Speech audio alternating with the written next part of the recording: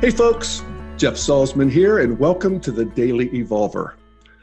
One of the best parts of doing this podcast is that I get to talk to cool people who are doing interesting things in the integral world and really moving the ball in terms of, the evolution of consciousness and culture. And this is certainly true of my guest today, Thomas McConkie, who is pioneering what I consider to be a true integral spirituality. And it's a spiritual path with individual and collective aspects, in community aspects. And I'll leave it there for a moment while we welcome him to the podcast. So, hey, Thomas, good to have you with us. Good to be here, Jeff. Thanks for having me on. You bet. So before we get into what we're going to talk about, let me just let the folks know a little bit about what I know about you and our history. And I think you and I met probably around 5 years ago at a meditation retreat that was led by another conscious evolutionary, our dear sister, Roshi Diane Musho Hamilton. And shortly thereafter, I don't know how we got to know each other because it was a silent retreat. I mean, however did we do that, Tom? Anyway, shortly after that, you published your book, Navigating Mormon Faith Crisis. And we did an episode of the Daily Evolver, and you told the story of your, awakening in a sense. And you were a good Mormon boy raised in a good Mormon family. And you had a crisis of faith as a young man where you left home and hearth and went off on a classic hero's journey, basically, right? Around the world a couple times and drinking of all the many fountains and newly bereft spiritual seeker. I mean, it's so romantic, right? Keep going, Jeff. You're doing amazing. I love it. Well, okay. And I think, where you have landed has been a true integral space where you were guided by integral theory in a lot of this, weren't you? Absolutely. I mean, so you knew about this as you were doing. So, that really helps the spiritual path because we see all of the pieces all the fountains we can drink of. And ultimately, this led you, I guess, 13 years later, right? Back to where you started. And it's funny how that works.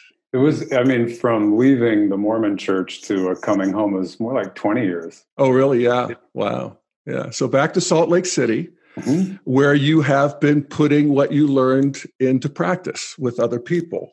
Yeah. And right. I guess we'll just start there. So why don't you tell me or tell us a little bit about what you're doing? You have an organization called Lower Lights, and you're working with people through that. And it's very interesting. So just to start there.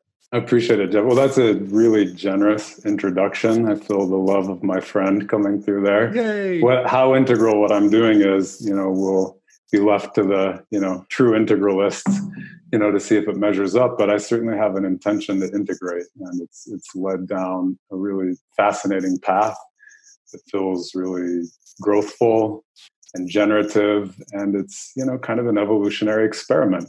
Yeah. As we might say around here. Yeah. Well, I love what you say in your website. You talk about the journey of becoming. Okay. So that's the evolution. We're evolving beings in an evolving cosmos. And it's a cosmos that has material exteriors and it has an interior reality that is just as important. Right. And then you say, how do you put it? You use mindfulness, adult development, and the wisdom traditions. So that's a potent brew there, right? And you're doing it with, why don't you just give us a sense of the Sangha that you have and what you're actually doing, and we'll tease it apart. At the moment, I just feel kind of prompted to talk about the name, like why Lower Lights. It's an obscure metaphor, even, for people in the Christian tradition that metaphor comes from. But Lower Lights, it's an allusion to a Protestant hymn from the 19th century.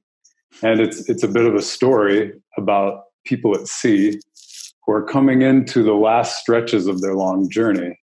And, in pre-modern times, before we had GPS and sophisticated electronics, mariners would orient, across huge spaces of ocean using the upper lights, the sun, the stars, the moon.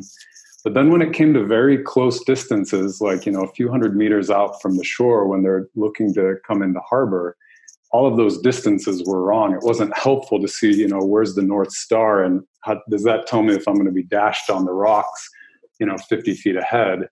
And so what the mariners relied on were the lower lights. And the lower lights, it was the light generated by human beings, by the community. It was the lighthouses and the hearths, lined up along the shore. And to me, it's a beautiful integral metaphor that there is eros, there's ascension, there's transcendence. But when we really transcend, the completion of that movement of spiritual transformation is the descending current. How do we bring divine light into the world in service of other human beings and all of life and beyond? So lower lights, it's our invitation to grow and evolve and wake up and, call this light down into form through all of us. And that's what we hope to do at Lower Lights. That's what we're trying to do on a daily basis. Yeah. Yeah, I love that. It has that grounded, rooted quality to it. And you talk about that you're doing practices and as you put it, and even rituals. I love that. Parenthetical. It's sort of inevitable, isn't it, that we would create new rituals and new practices around an integral view, which includes, the East and the West and the modern and the pre-modern and interiors and exteriors of Western psychology and all of that. Yeah. So, what are you actually doing with people? It's a good question. Well, in a couple hours after I talk to you, we're heading down, to an artist's colony in central Utah called Spring City. And we're going to start, it's going to be, like a 2-day retreat with our community, a group of 60 people or so. And we're going to start the day off with, silence. People are going to come into the field, the container in silence, spend some time, meditating, like you might see in a Zen monastery, some Zazen, some Kinhin walking meditation. And then, we're going to do work practice in silence. And can we carry our practice into the day with us, washing dishes, cutting vegetables, gathering wood. From there we have time in nature.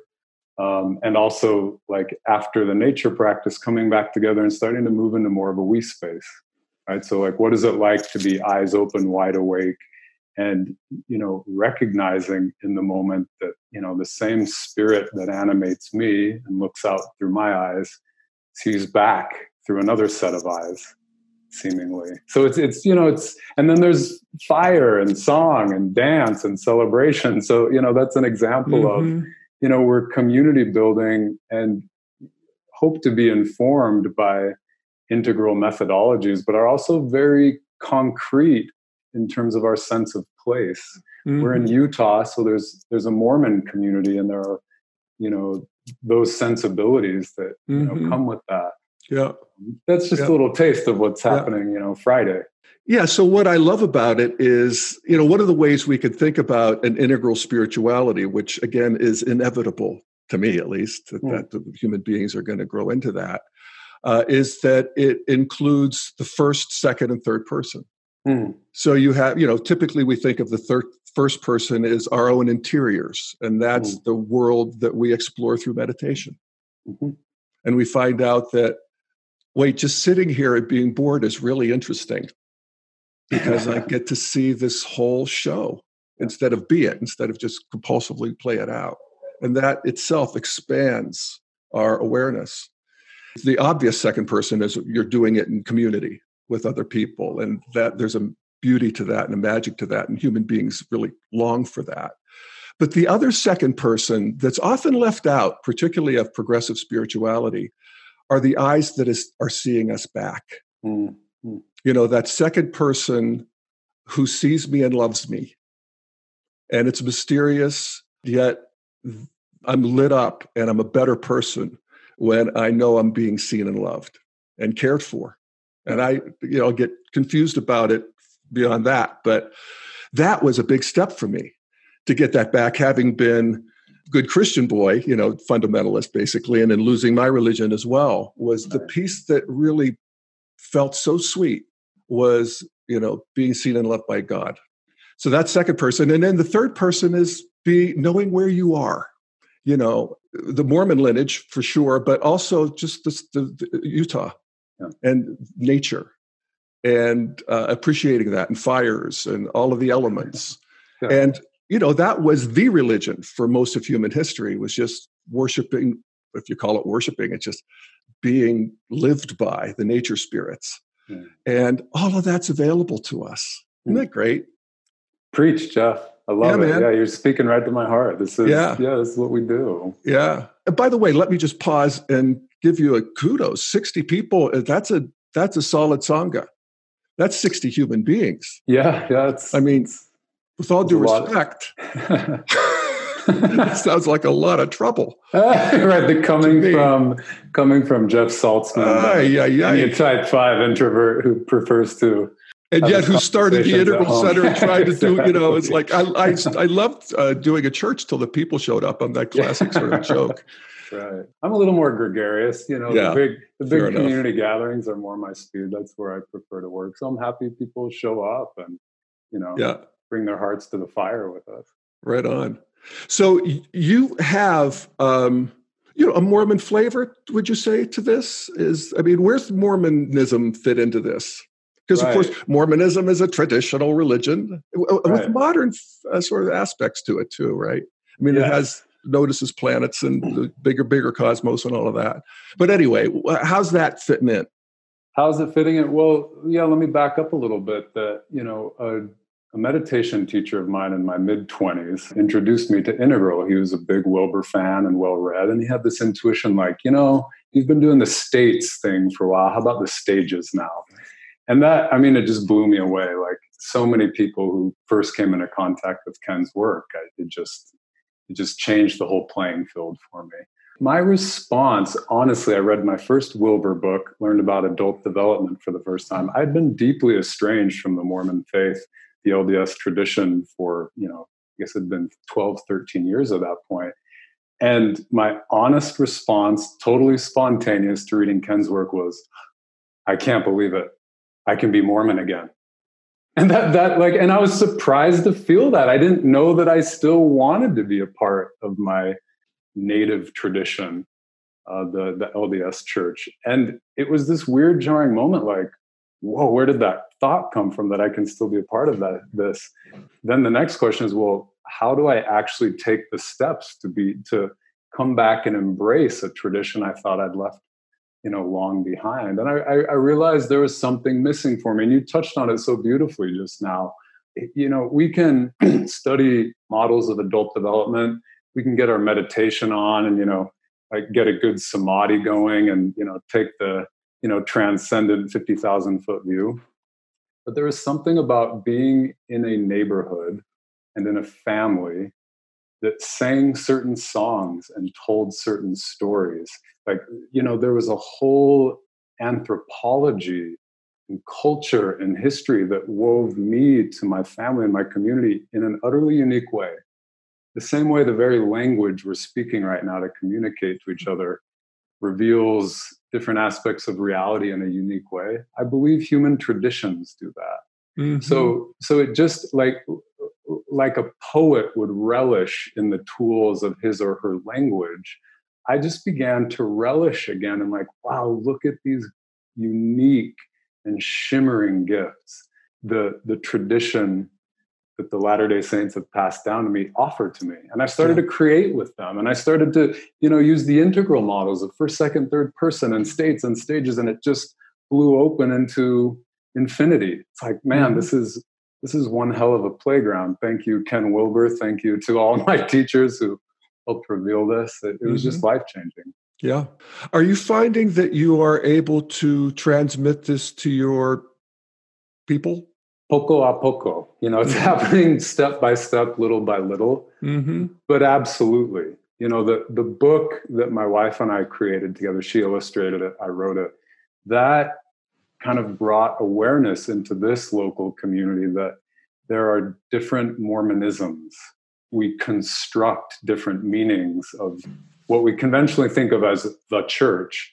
It's actually an infinitude of churches that we're creating moment to moment, and that they hang together in a beautiful integral Indra's net.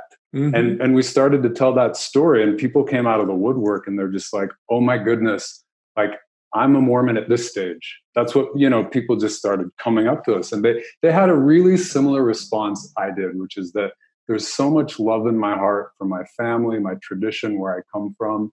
And I see a way to take the very best of that, right, move forward with it, march forward into novelty. And so we've just grown. I mean, really, since the book came out 4 years ago, we've just been growing nonstop. Wow. Yeah.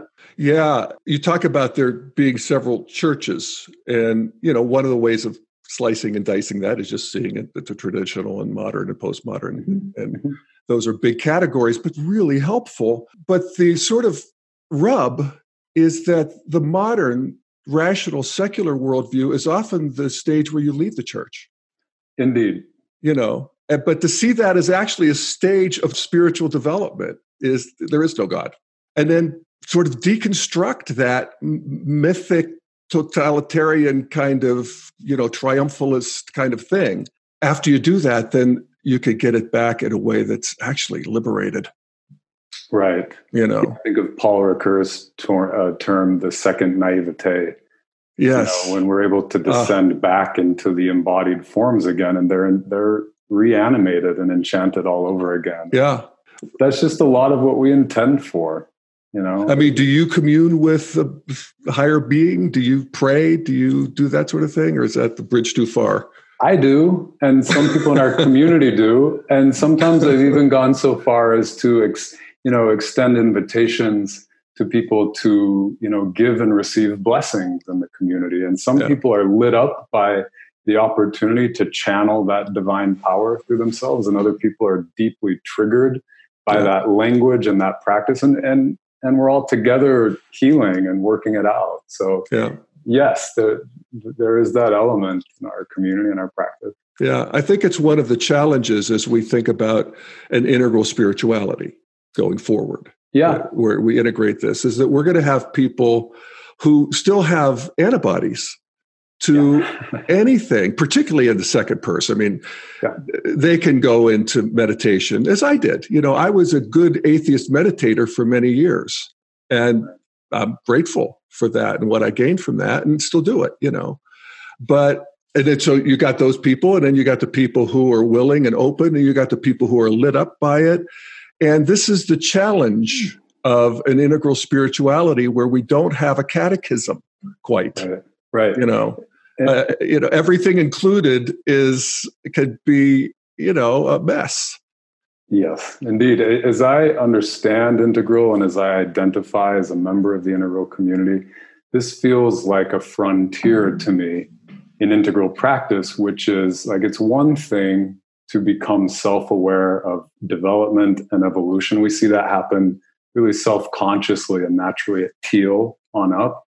But then that move to say like, okay, I'm aware of the sweep of evolution, and I choose to commune with people in my neighborhood who are coming from very different value systems, very different worldviews.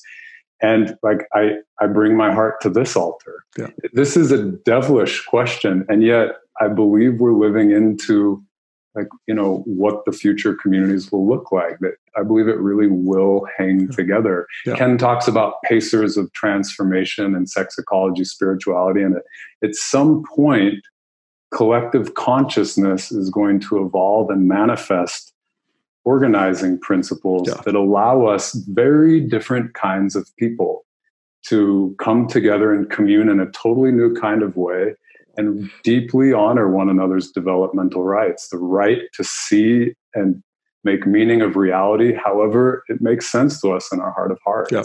But still be together in that. Yeah. It's daunting. That's yet to come. Yeah. But thank you for your pioneering efforts. Yeah. Go ahead. Well, let me just read you something you wrote. Because I love what you wrote. Your website is very inspiring just to go read. I would encourage people to visit lowerlights.com or something, probably. Lowerlightswisdom.org, like I was saying, lowerlightswisdom.org. Here you talk about, what you're doing, meditation of the wisdom traditions, and then adult development is sort of the three big categories. And here's what you write about adult development. Never before have so many different kinds of people and worldviews coexisted in the same space. Too often, we assume that people who don't see the world the way we do must have just lost the plot somehow. Whatever it is, we think they don't get it. Adult development offers us a shocking new look at the very distinct worlds we all inhabit, as well as insight into how we can tread more lightly on one another's sacred ground. That's beautiful. Thank you, Jeff. Talk about practice, and then you go into different experiences for different people during different phases of development are supportive for ongoing growth. Research indicates that while we can easily plateau in our adult development, we don't have to. In fact, there seems to be no upper limit to how much we can grow. The latest stages of human development remain a mystery waiting to be lived. Fabulous. And then your last line, we invite you to come and discover with us in community what the next unfolding in your life looks like. Fabulous. Thank you, Jeff. Yeah. I appreciate that. I mean, that's well-defined integral spirituality. Yeah, you bet.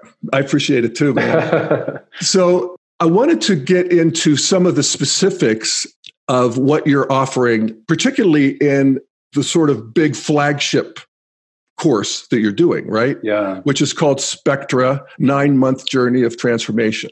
And this is a serious investment for people. So what it is you're going to have a group of 25 people. And this is something you've done for a long time, right? And you do it with Terri O'Fallen and Kim Barta and John Kessler, right? Yes. That's the current faculty. Yeah. And it's a 9-month program, 4 or 5-day retreats.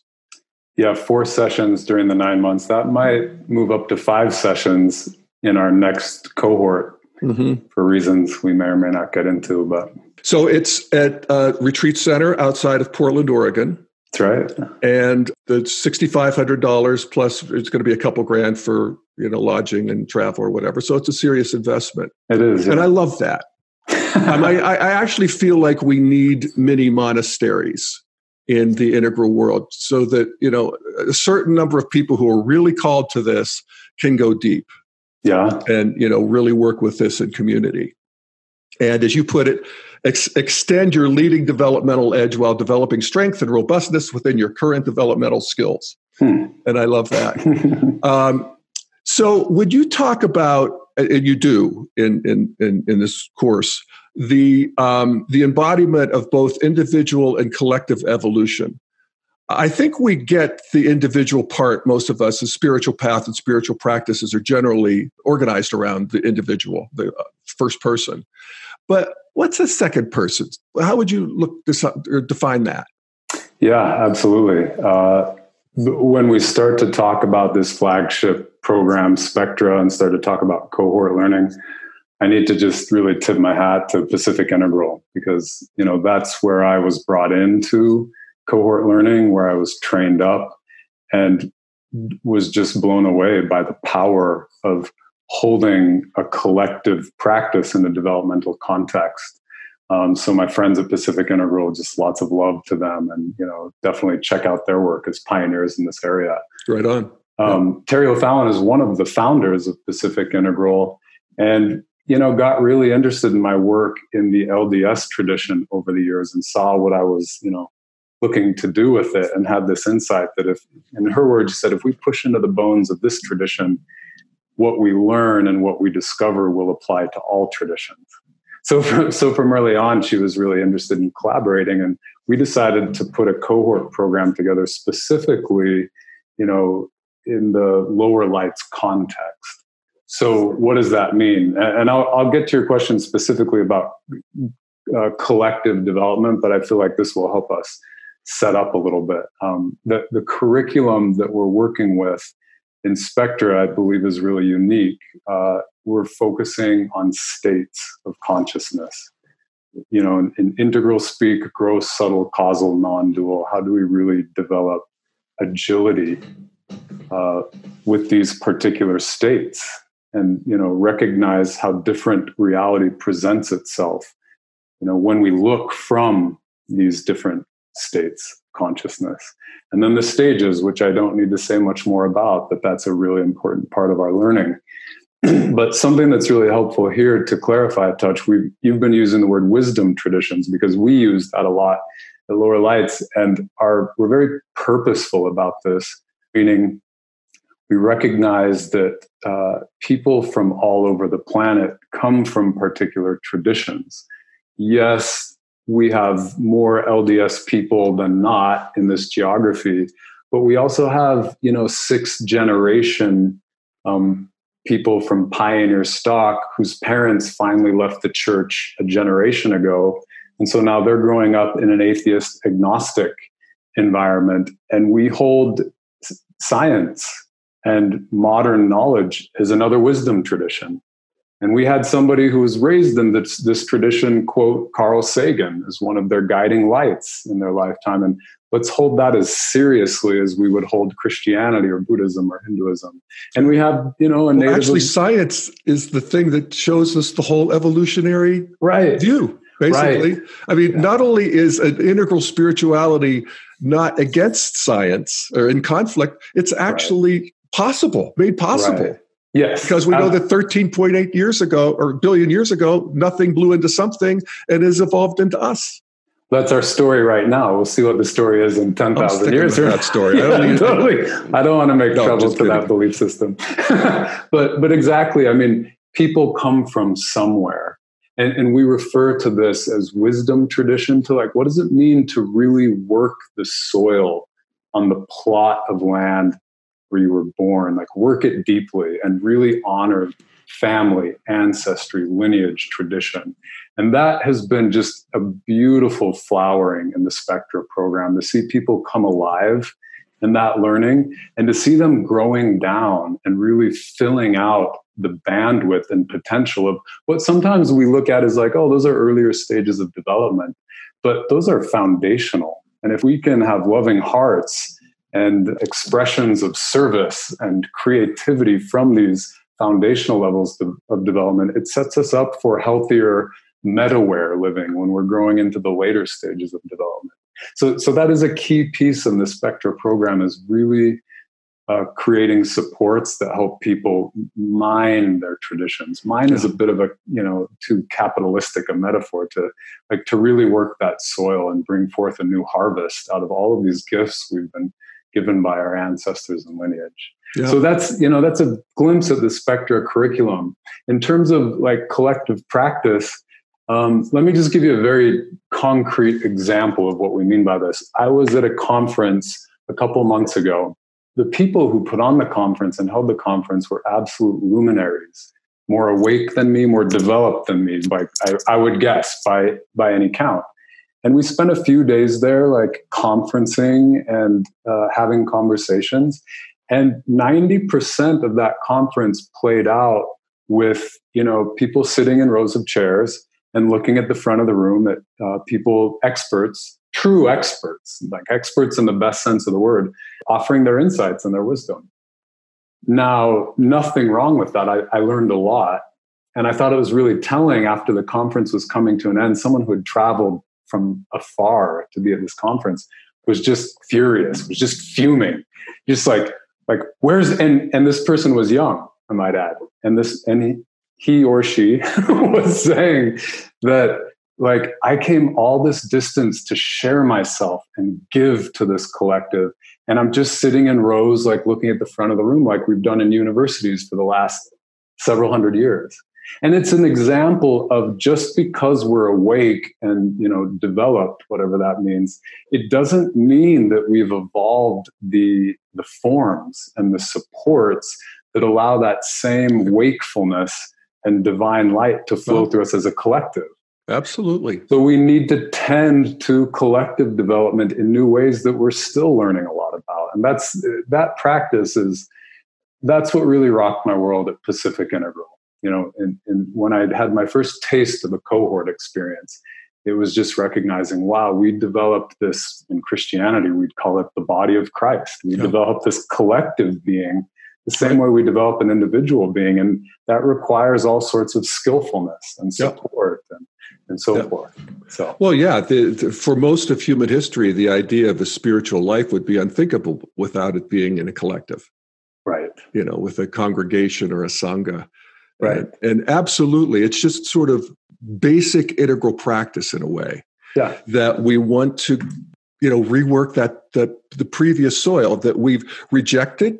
Oftentimes, magic is rejected by traditionalism. We want to get rid of all the golden calves, and God is in the sky and all of that. And all of these things that have been rejected appropriately because that's how we grow up.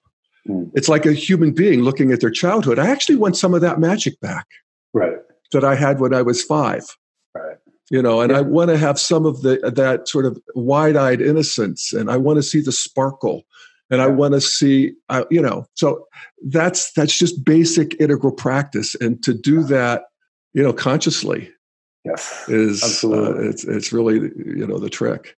My wife is in this current cohort. She helped create the book and create the community Lower Lights with me. And recently, in the Spectra program, she shared a journal entry with the cohort about her inner landscape, like what's moving in her. And, Gloria, my wife, is first generation American, parents immigrated from Korea. And she's just going deep into Confucianism. She just has this insight like, wow, these patterns, this intelligence that has informed so much of humanity over the last couple of thousands of years, like it's still in me, it's still moving me. And as I look closer at it, I'm discovering, wow, like there was a schism hundreds of years ago.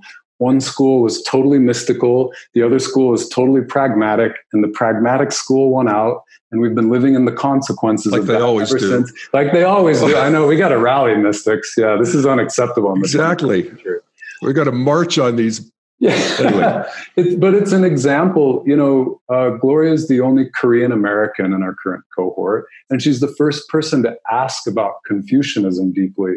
But when she goes into that deeply, the whole board lights up with people saying, I could switch out all of your questions and put Catholic there, or I could put Hinduism there. And it's such an exciting glimpse of this integral network where it's trans lineage, right? There are principles that weave our lineages together like an arabesque. The surface structures vary, but the universal realities that underlie, we all intuit, and we celebrate in each other, and we're enriched for being in that context together. Well, maybe you just described what we were questioning earlier about, like, what is this new sort of organizational principle that's going to hold all these different people? Right. Indeed. And, in our response, we're experimenting. We don't know, but one of our, I would say the backbone that organizes our Spectra program and just the curriculum and the intention at Lower Lights is integral polarity practice. This is obscured yet to the integral community, but it's, interesting to note that way back, would it have been in the early 90s, the Integral Spiritual Center, the creator of integral polarity practice, John Kessler, met up with Ken Wilber. And, Ken was moved enough by integral polarity practice. He said, hey, John, will you and Sally Kempton chair, the spiritual center and, use your leadership to help guide us? So Ken recognized years ago that integral polarity practice had power to synthesize and organize. And we've been working with that and, just inspired by those patterns to see what we might be able to evolve together in community. Yeah. So I see that. I love what you say. You say that polarity practice collapses stress-inducing polarities, which they are, into non-dual still points. It's nice. Yeah. But what we get from the polarities is a bigger playing field. Yeah. Yes. Because, we go all the way over here and we go all the way over here. And then once the whole field is revealed to us, and that's an uncomfortable, as you say, stress-inducing thing to do. We do it culturally, too. We're doing it right now with the culture wars. And, cultures have always done this. They get this big field. And then, just before we get ripped apart, we can see, hey, wait a second. I want all of that. Yeah. I mean, I'm tired of the war, but I want the best of all of that. Yeah. And there's a new, it's such a relief. Right. That God bless us all. Indeed. Yeah. One of the deep insights that I have grown a lot in through integral polarity practice is this recognition that if we can become this still point, which, by still point, the way we use that language is it's a place from which we can manifest non-egoic virtue. Virtue can sound stodgy, but it means if I am deeply at rest, then naturally what flows out of the center of my being is a quality of loving acceptance. Thank you. Yeah. Right. Yes. And so, like, among other things in this polarity practice, we're practicing non-egoic manifestation in the world. And what we find is that different faith traditions, different sacred and secular traditions, they manifest different virtues beautifully. Mm-hmm. And we need all of the virtue of humankind. So exactly. Yeah. So imagine just, I'm kind of getting these images of a cornucopia or the star-studded sky of just human virtue that's, lighting up the world. Yes. And that's the inquiry. Yes. And the different lights have been shown on that. Yeah. Like the Confucian and the Christian and the Zen and and the nature mystics and all of that. And I want all of that. I want to know what the Confucian thing is. Yeah, exactly. Yeah. I'm not going to go deeply. I'm not going to whatever, but I want to know what that is. Yep. Because it's a piece of the puzzle. Yeah, exactly. So I notice you also focus a good bit on, and this is, again, good integral practice, on shadow work. Right. Which is the part, looking at the stuff that's driving us crazy and, turning towards it. Indeed. You've had Kim Barta on your show. Kim has been brilliant at, designing a curriculum to really help the collective do deep and meaningful shadow work at an individual level, at a collective level. So he's been a big part of designing our curriculum that way. And, and John, in integral polarity practice, his approach to shadow work is different, complementary. So we're really taking it from a lot of different angles. Could you give us just the flavor of each of those? Well, what's interesting, Kim and John both have a background in Gestalt, in voice dialogue. So, one example of many practices that could break out in the Lower Lights community or Spectra program is, we're actually asking two aspects of the individual self or the collective self that might be clashing to actually engage one another and, have it out. But not just a free-for-all, but to hold a space of deep presence as a collective. Have two voices come together. Let's get juicy. I'll tell you a big movement in the cohort right now in Spectra is around eroticism, sexuality. And there's a voice saying we've been boxed in too long. We need to free ourselves and free up this awesome creative energy. And there's another voice aspect in the cohort saying that could do a lot of damage. How do we reconcile these? So, in voice dialogue, ask each of these aspects of the self, what is your positive intent? In what way do you serve the self and the collective? And to bring their wisdom into the group rather than just banging at each other endlessly, to just take in their wisdom and integrate that wisdom. And that's one approach to shadow work that is really profound. And wow. Well, all I could say is better you than me. Jesus. This is where I see my arrested development, and I'm fine with it. No, I'm just kidding. No, that's juicy work. It feel like it's almost nuclear. There's nuclear energy in these little pieces. Oh yeah, that's a really good way to say it. Yeah, you split that atom of eroticism. You split that atom. And, look out! Look out! It's going to be dangerous work, and that's only one piece of it. But that's what we're doing here. Yes. We human beings just can't help ourselves. We just keep getting in each other's hair. And, it's nice to do it in a way, like you said, where it's not a free for all, where we can actually control it and see where we go off track with these things and come back on track. And, Yeah, that's right. We're fantastic. interested in, we want to produce good fruit, not just conflict for conflict's sake. So we're humbled by the work and continuing to learn. But, this curriculum, which just kind of grown out, just arisen out of the field, states, stages, shadow, psychological healing, all of that in service of helping us deeply connect to lineage, ancestry, tradition, and bringing our whole self forth in service. That's what's happening. That's the laboratory right now at Lower Light. Hallelujah. We're loving it. It's amazing. Well, and of course, that last part about stepping into the world, it's just, you got to. You just can't keep it to yourself. Lower Lights. Human beings can't do that. Lower we lights, can, man. but it leads to, unhappiness. Yeah, indeed. Yeah. So, fabulous. I love what you said here too. You're looking for universal wisdom patterns from the great wisdom traditions, both sacred and secular, and how they help us enter an imaginal field where ancestors past, present, and future stand in support of your heart's deepest longing. That's a lot. First of all, let me just say, I love the ancestor stuff. And to feel, this is another second person practice, to actually feel how we are continuing to express this lineage of humanity that is particularly ours. Yes, we live in a field of benefaction. And this field is not just impersonal or even transpersonal, it's deeply personal. From a particular worldview, there are angels and ancestors in heaven eager for our success.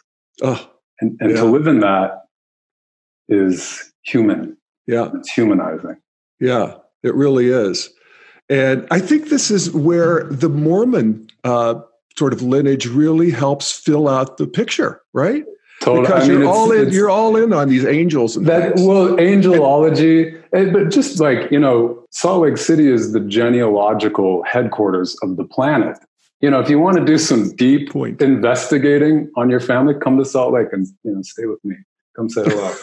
But it's comical to me. Like when we're at these Spectra retreats and people are breaking off into groups and just starting to call down what their work is looking like, what's shaping up through their lives in the world. I hear people getting excited about, I have this great uncle who had this dream and this vision. People are going back generations to obscure ancestors. And it's actually lighting up part of them. It's as if this ancestor is fulfilling a dream and a longing through their progeny. And that's always been so, right? I say this and we all know this, but to actually live it and embody it and give ourselves to it it's such an amazing. Oh my God. And again, this is religion for most of human history. Yes, exactly. It's all online. And then we thought, well, that's stupid. Right. And we think we're right. It's so funny, Yeah. So there's that. But then you throw in this other thing, your ancestors past, present, and future. I love that. What's up with that? My future ancestors? Yeah. Your future great-great-grandfather. Wow. And, your great-great-grandson from the distant past. Wow. It's that, time is just another thing we see through. And when we really engage in this kind of practice, we recognize that everything we've ever loved, everything we will ever love is present and speaking and animating. And we express that right now. Oh, yeah. There's a Whitman poem that I wish I could remember that is right on the money with that. Wow. That's fantastic. And it leads me into, we'll sort of wind up with some of the bigger questions here. So when I was doing the, integral evolutionary catechism about 13.8 billion years ago, and you had a little bit of a glitch of the system there. What's up with that? What you got something to add to that, or to the 13.8 billion years? Well, yeah. I love it. We're coming back to this. Yeah. I'll just say, I'm just spinning a yarn like you and everyone else, right? Who knows? But an image that's come to me that's filled me with wonder. And to me, I've just noticed in my own journey when I'm filled with awe and wonder, that's usually a good sign. Like, okay, that fruit tastes good. But I imagine, what we call 13.8 billion years, it feels like an in-breath and an out-breath, timeless, formless expansion and contraction. And maybe we're just looking at a single out-breath that is 13.8 billion years old in one particular corner of the multiverse. And what we disappear back into, how old is that? And how many breaths does the infinite take in and out? And to time even makes sense. Yeah, to me, it reminds me, like, so I can't even comprehend 13.8 billion years. It's too much time to comprehend. Even if Neil deGrasse Tyson puts it on like a 1 month map for me and walks around. I love that map. Yeah. Pyrotechnics, it's awesome. But even when he does that, it's still too much time. But then just remembering that, maybe this is just one out breath. Yeah. And, 13.8 becomes who knows. And I just, my heart just falls silent. I was just going to say, Thomas, you're stopping my mind. But we have a podcast to do here. Wow, man. Well, that's a good way to wrap it up. I agree. Mind stopped. Mind. Yeah, body, mind dropped. Yeah, body, mind dropped. Exactly. Well, Thomas McConkie, thank you so much for joining us today. And if people want to know more, where might they go? lowerlightswisdom.org/Spectra, where you can just find your way along the website. Check us out and send us some love. Get involved. Are there ways that people can get involved without being in Salt Lake City? I mean, I know the retreats are available for everybody, but is there a virtual community or anything like that? We have online offerings. Yes, there are ways people can get involved. One thing I want to say briefly is that, Lower Lights grew out of a local yearning in this particular geography. But, just drop into your body for a moment, take a few breaths and sense into what are the divides in your community? And like, how can you bring those polarities into a unity? So we're one expression of like, okay, there's a religious secular divide in Salt Lake. And, that's not going to cut it in the 21st century. We got to do better. But somewhere else, there are more profound racial divides or political divides or gender divides. And, the invitation, get to know us to the extent that we're inspiring as a case study, but then express your own. I mean, I believe we're an expression of something that wants to happen everywhere. Yeah, that's where the integral community comes in, and we're proud to be a part of it. Well, again, hallelujah. Hallelujah. Hallelujah. All right, Thomas. Well, thank you so much. And thank you, everybody, for listening to The Daily Evolver. We'll see you next time.